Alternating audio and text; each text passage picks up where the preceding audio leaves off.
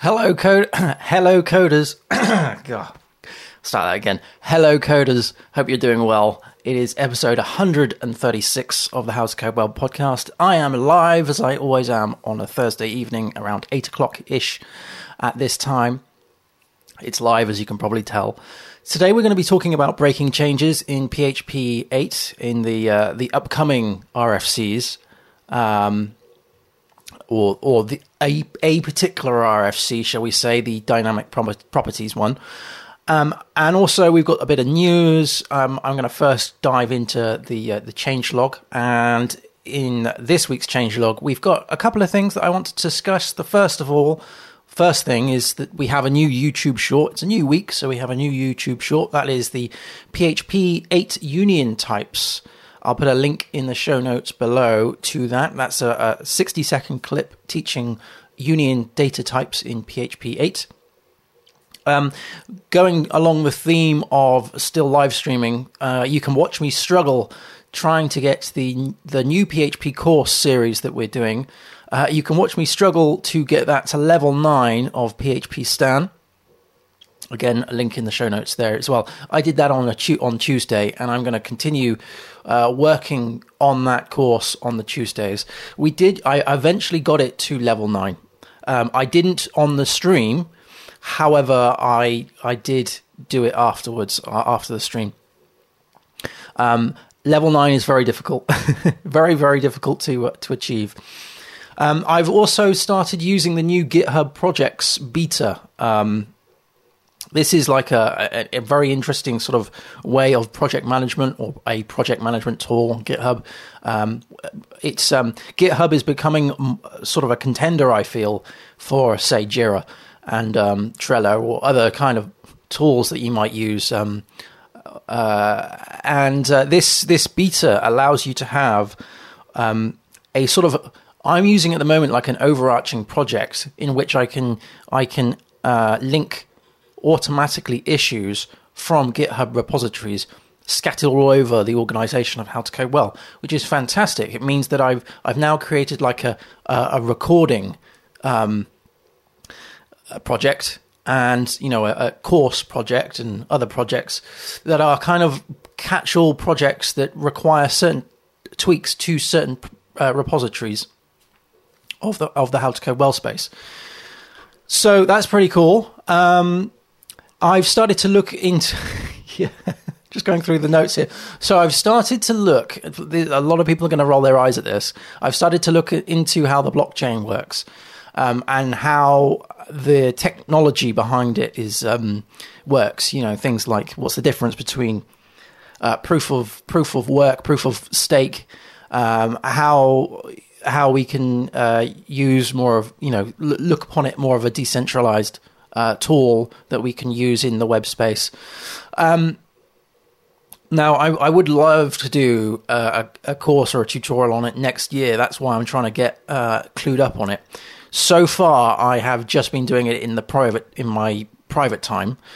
That's not a lot. So I've done a lot of reading rather than a lot of coding, just to try and get myself used to the acronyms and used to how things work. I've been looking at all sorts of repositories that use like the blockchain for things like PHP and JavaScript, looking into the different frameworks.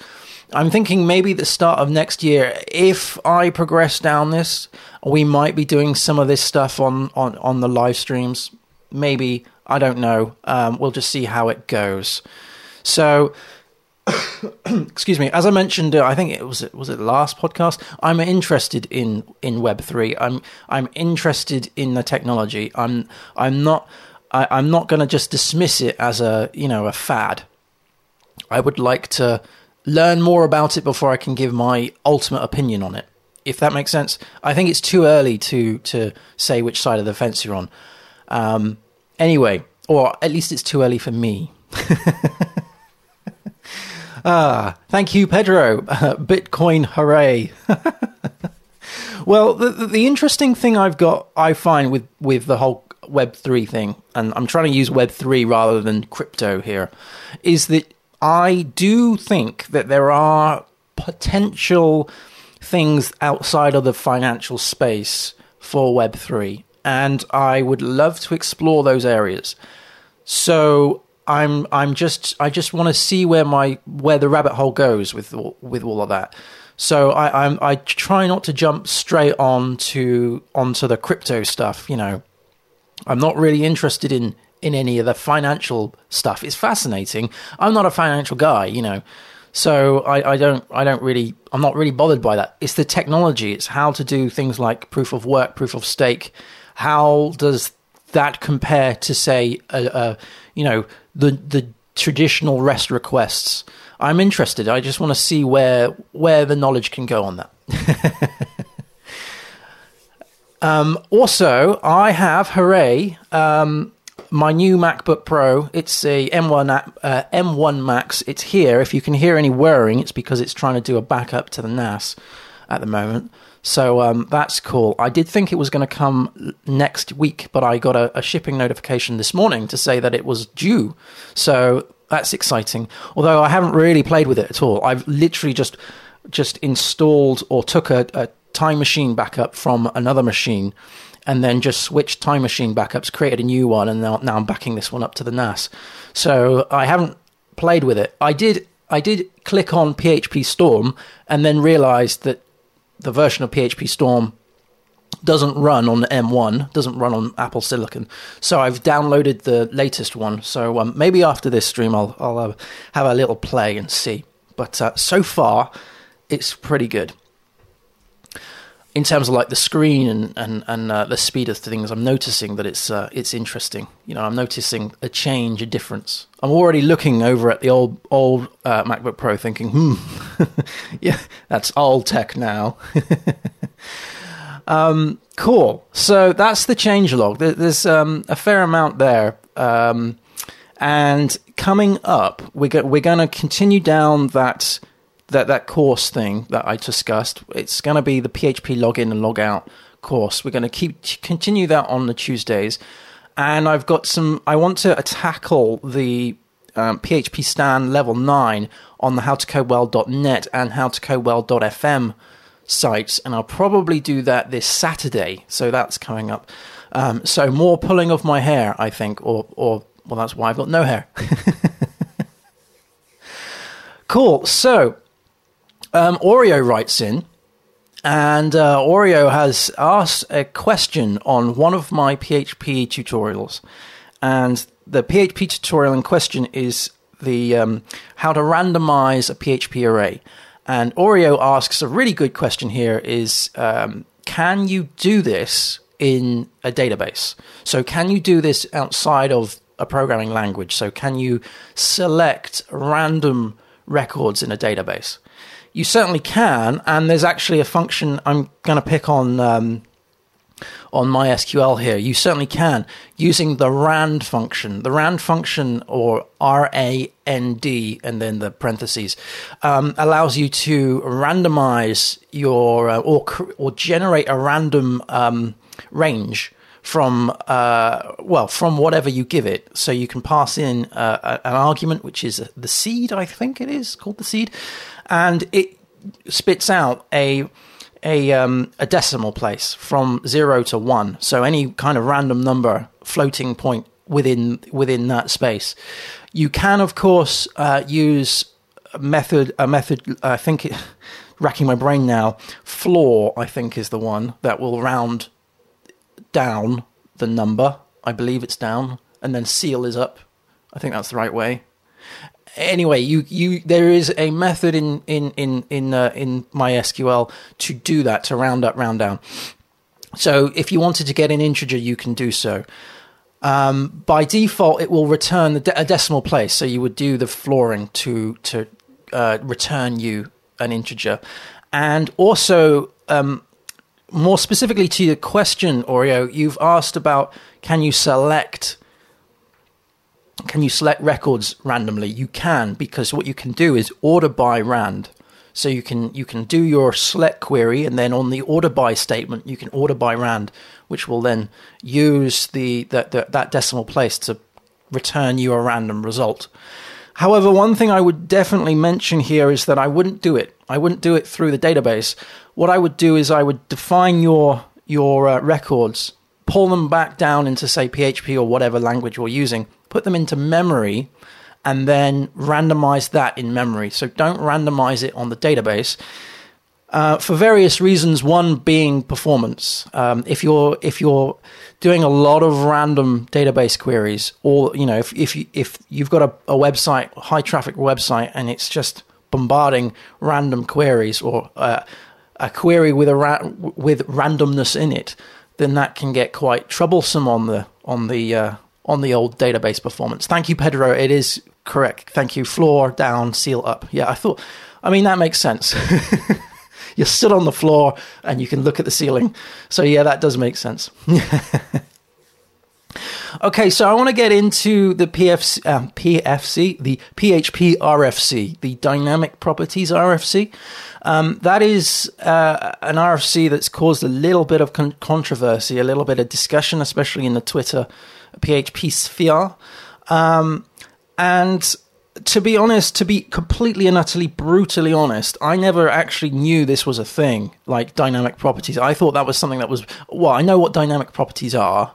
So it's properties that you haven't quite defined, in your class, and you are defining them on the fly. They're dynamically defined. I thought that was removed a long time ago, because obviously that's not good. That's not good at all, because you're not adhering to the visibility scopes or the class signatures. It's not good practice. It can lead to all sorts of human error. It's not a good thing. But I thought that was removed a long time ago. But it hasn't. And this PHP RFC wants to remove it. It's going to deprecate it first and then remove it in PHP 9. So, and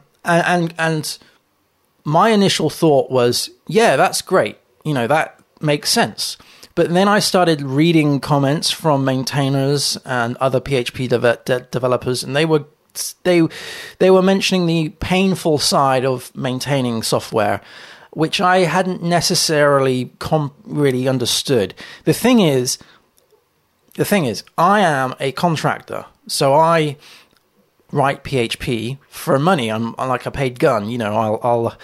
I'll go to one project and upgrade that, go to another project and upgrade that. So to me, these changes are good, because it means that there's probably going to be more potential for me to upgrade a project in the future, which means that it's a financially good thing for me to do, to see that PHP is progressing in this fashion, because it means that this is something else that I'm going to have to do later on, in the next project. Let's say if they want to move whatever they're on at the moment to PHP 8, then they'll have to contend with that if this is a thing.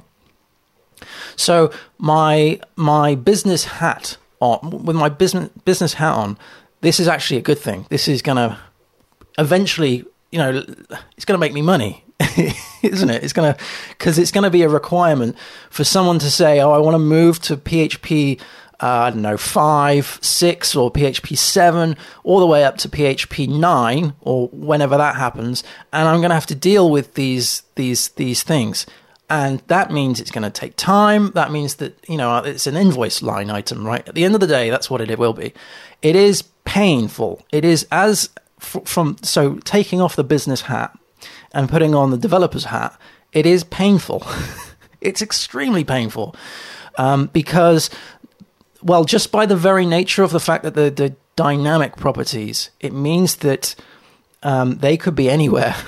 They could be absolutely anywhere. And I was actually reading a tweet from, I'm not going to name names, but there was a tweet that I read, and I had to read it twice because I thought it was just sort of a joke, to be honest. But there are PHP developers out there who use dynamic properties to this day because they know they can. They might not realize that they shouldn't be doing it, but they know they can, so they're going to do it because they know that they can get away with it. And either they haven't been taught the right way to do it, or either they haven't, or So yes, so there is a lot of code out there that does need to be changed. A lot of code out there that needs to be altered. As Pedro's mentioned, it will be obviously painful for for contractors, sure, but I do look upon that as a sort of, it's gonna end of the day, it's gonna be whatever your daily rate is. It's not a case of, as long as you're true to your estimates and you're true to yourself, it's going to take me this amount of time to do. As long as you can have tests and stuff, then it should be good. The point is, though, in my opinion, upgrading anything should be boring. It should be very boring. It should be an absolute just boring process. No drama. No drama. Wouldn't that be nice? Wouldn't that be awesome? And the way to get that with these big changes happening is through testing. Without testing your code, or not, I shouldn't say your code, or testing the code that you're working on, because let's face it, we do a lot of legacy work. We work on a lot of legacy projects that we've been given, or, it's just landed on our lap, right? And so we weren't the original people to develop this code, and therefore we probably are looking at untested, unverified code. And at that time, we're probably going to have to deal with all of this, all of these deprecated issues, all these breaking changes. So that's when the pain happens. It's when you don't know what you're going to do. You don't know whether what you're going to do is going to break something or if it's going to be okay. And you don't have that level of confidence if you don't have testing. If you don't have testing, it is all risk. It is all risk. You don't even know what is working right now. Without any testing, you don't know what is working right now. So that would be the first thing that I would do, is look at the test case, test it, look at the tests, look at the code coverage, and gauge a level of confidence from that. What's your code coverage? What are the things you're testing? Let's see how flaky your tests are. Also, using tools like static analysis, PHP Stan, some checking for PHP code sniffing, or PHP mess detection. All of those things you can use. They're things that you can use to help improve your knowledge of the code base if you're new to the code base, but also to improve the code base. So one thing that we use, or one thing I use, is like I think it's the code sniffer, and it beautifies the code. So you can create your own code sort of standard, if you will. So everything that gets checked into, wherever the repository is, needs to adhere to these standards. Likewise, you can check for things like, PHP Stan, as I mentioned, at certain levels, and you can make sure that any code that gets into the repository is of a certain quality and a certain standard. When you've got those things, and when you've got the unit tests and acceptance tests and all of that stuff, then it's not such a big deal to upgrade. And the reason why it's not such a big deal is that you'll immediately know what's broken. The danger of not having any tests is the fact that you don't know if anything works or not, and you don't know. So, all right, let me pedal back. So, testing tells you where something's gone wrong, why it's gone wrong, how it's gone wrong, and when it goes wrong, right? When does it go wrong? When the test breaks. Where does it go wrong? It's going to tell you on a line number. How it goes wrong, well, it's how you've created your test cases. Now, that's something I disagree with. Pedro's mentioned that the client does not care if it's PHP 7, 8. Oh, actually, sorry, I misread that. Yes, that is correct. No, you're perfectly right there. So the client, the end user, doesn't care. Neither does the end user, as in the general public, but also the I don't know, your project manager, I guess, the person who you're reporting to, who isn't a developer, let's say, they don't really care what version it's on. That's perfectly true, as long as as long as they know they're on the latest version or the most stable version. There are certain requirements for certain companies to, always be on the most secure, stable sort of long-term support type thing. If you're dealing with any kind of financial institutes, there are rules and regs in place in certain cases that say that you know, as soon as something comes out that, you know, there's a security risk, you need to jump on that. They do audits and stuff, you know. So there is a little bit of knowledge that those people will have because of the audits. But in terms of just getting something running, it doesn't really matter what version in terms of, you know, their views, in my opinion, at least. But from a developer's point of view, we want to be working on the most stable. We want to be working on the most secure. And a lot of the time we want to be working on the latest toys. But that isn't always the case, and especially not in the PHP world. The PHP world it's an interesting world to be in at the moment. Very interesting. It's the thing is, when PHP 5.6 came out, PHP 6, you know, the next major release after PHP 5, got skipped. It got skipped, and so when PHP 7 came out, there was this big gap between PHP 5 and PHP 7. This hole in time. And I think, this is just, you know, my opinion, I think that a lot of projects were being built around that time by developers who didn't really look into testing. There wasn't the tools in play.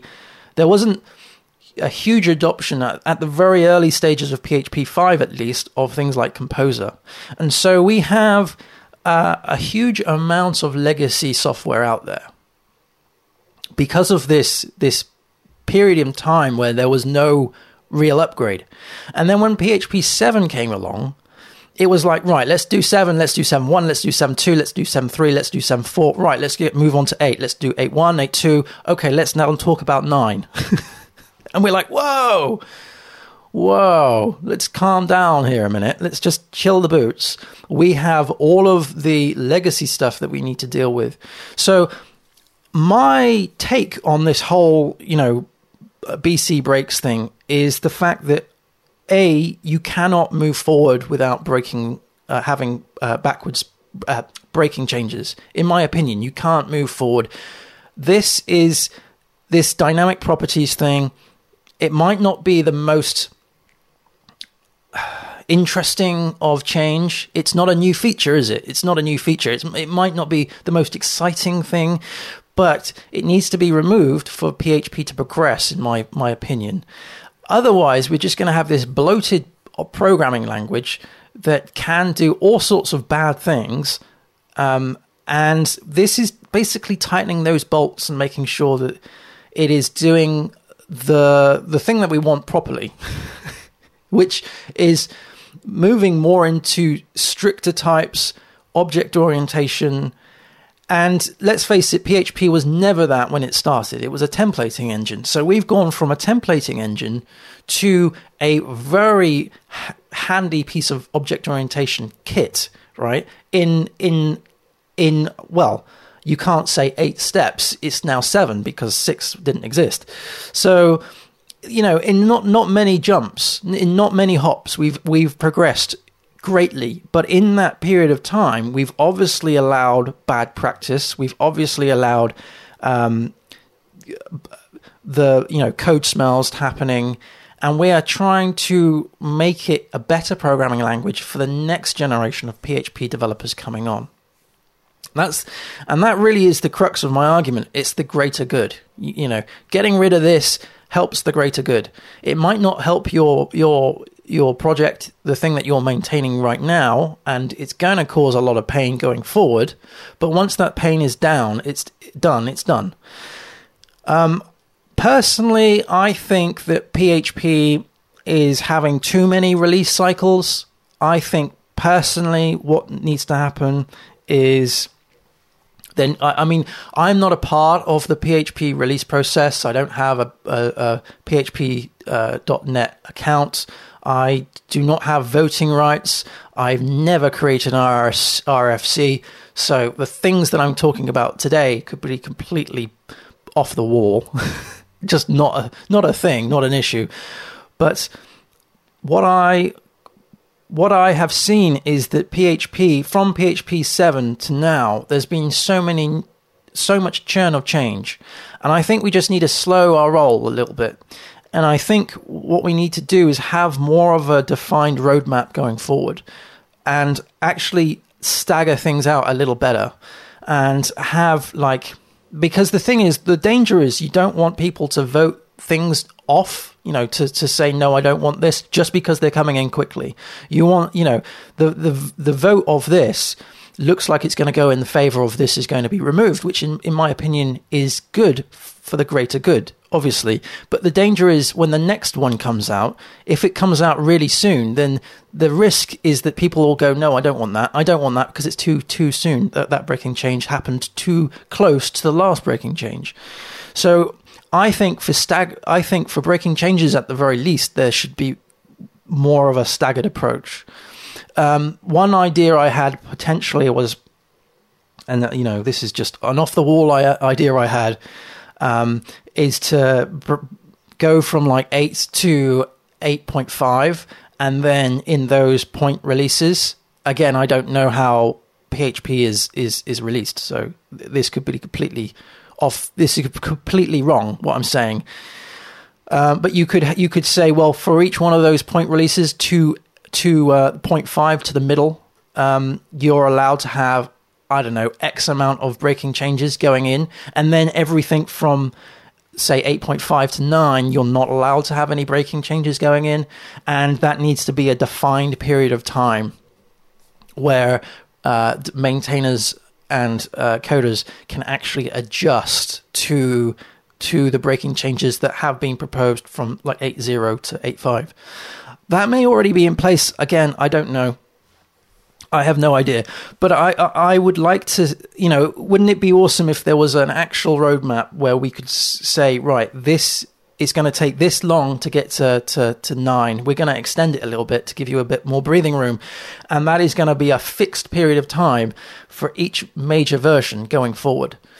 Sometimes I could be completely wrong here, and this could be, just down to me not reading the news as often as I should, but sometimes it does feel like PHP evolves whenever it needs to evolve, rather than evolve over a given period of time. For example, with Symfony, you have a defined roadmap.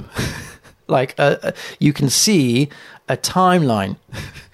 I haven't seen any of that with PHP, with PHP. And I think that would be very handy for maintainers. And I think if they had the knowledge that only a certain amount of breaking changes were going in per release cycle, then that would be beneficial. I think what we need to do as PHP developers, or just developers in general, is listen to the maintainers. They are maintaining open source code that we rely on all of the time. They are burnt out. And it's not fair. We cannot demand that our maintainers just upgrade all of the time. There needs to be a level of empathy. We need to talk to them, and we need to find out what their problems are. And if there is a way of solving it, which kind of helps the greater good going forward, then I would be interested to have a discussion with someone who has views on that. Maybe over a pint or something. But for those that aren't maintaining code, though, as in not maintaining an open source project, a project that is relied on by hundreds of thousands of people, let's say, for those people like me who are just contractors or developers working in a company, and all they're worried about is the code that they write for the company, then I would say that right now is a time where you really need to write some tests. Really need to write some tests going forward, because it's just going to get more and more painful. And you need to know why these breaking changes are being removed. Yeah, Pedro mentions, like with Linux releases, Red Hat does that really good, for example. Yeah. I don't really know what their release cycles are, but I know with the frameworks, at least, it's very transparent. You kind of know where you are. You kind of know where the LTSs are. You've got a good roadmap, a good changelog to read, and a good upgrade, plan going forward. Maybe this will all change, or eventually gradually change when PHP, the bugs at least, go onto GitHub, because then it's more of a transparent thing. At the moment, the bugs.php.net, that's quite an awkward thing to use. I wouldn't mind myself getting more involved with the PHP community from a technical standpoint, although I have tried to compile PHP before and it failed. I wouldn't mind trying that again. That would be an interesting thing to do on stream. And seeing if we can build our own extensions. That would be awesome, wouldn't it? But I take my hat off to anybody who does that stuff. It's really, to me, it's like a completely different, a different league, a different league of developer. But I was pretty much just sitting back and reading the tweets and listening. And I think that is something that we just need to do. We just need to listen to these maintainers. PHP is something that we love to bits, and we don't want to ruin it. And I think that there is an argument that if we were to rush into these breaking changes, even if they are for the greater good, we're going to ruin PHP because of the fact that we're rushing into it. And I do think it boils down to time, giving people enough time, and also the transparency of when things are going to happen. I think that's pretty good. And it's not just PHP 9. It's like, what's after that? That's, where is PHP going to be in, say, 2 years, 3 years, 4 years, 5 years' time? That would be an interesting conversation to have with someone. So that's my take on the PHP RFC dynamic properties. I know it's a little bit all over the place, my take, but basically it's just to listen and to appreciate where the maintainers are coming from. But also, I do feel that we cannot improve PHP without breaking PHP, unfortunately, because it's just the way that it's evolved. We're moving away from a templating engine to an object-oriented programming language. There's going to be pain. There's going to be pain. Anyway, thank you ever so much for watching, and thank you for your comments and insights. Hello, Martin. I'm sorry I didn't say hey to you. And Callie, thank you very much for joining. I appreciate that. Next time I'm going to be live on YouTube, at least, will be next Tuesday. We're going to be tackling the new PHP course, and we're going to be using some PHP unit. We're going to write some tests for that, and but the next time I will be on Saturday on Twitch, twitch.tv/howtocodewell, and we're going to be trying to level up howtocodewell.fm and howtocodewell.net to PHP Stan level 9, and I'm a little bit terrified because that's hard work. If you want to see me getting angry at code, take a look at my previous stream, my Tuesday stream. Thank you ever so much for watching. Happy coding, everyone, and I'll see you again soon. Cheers. Bye.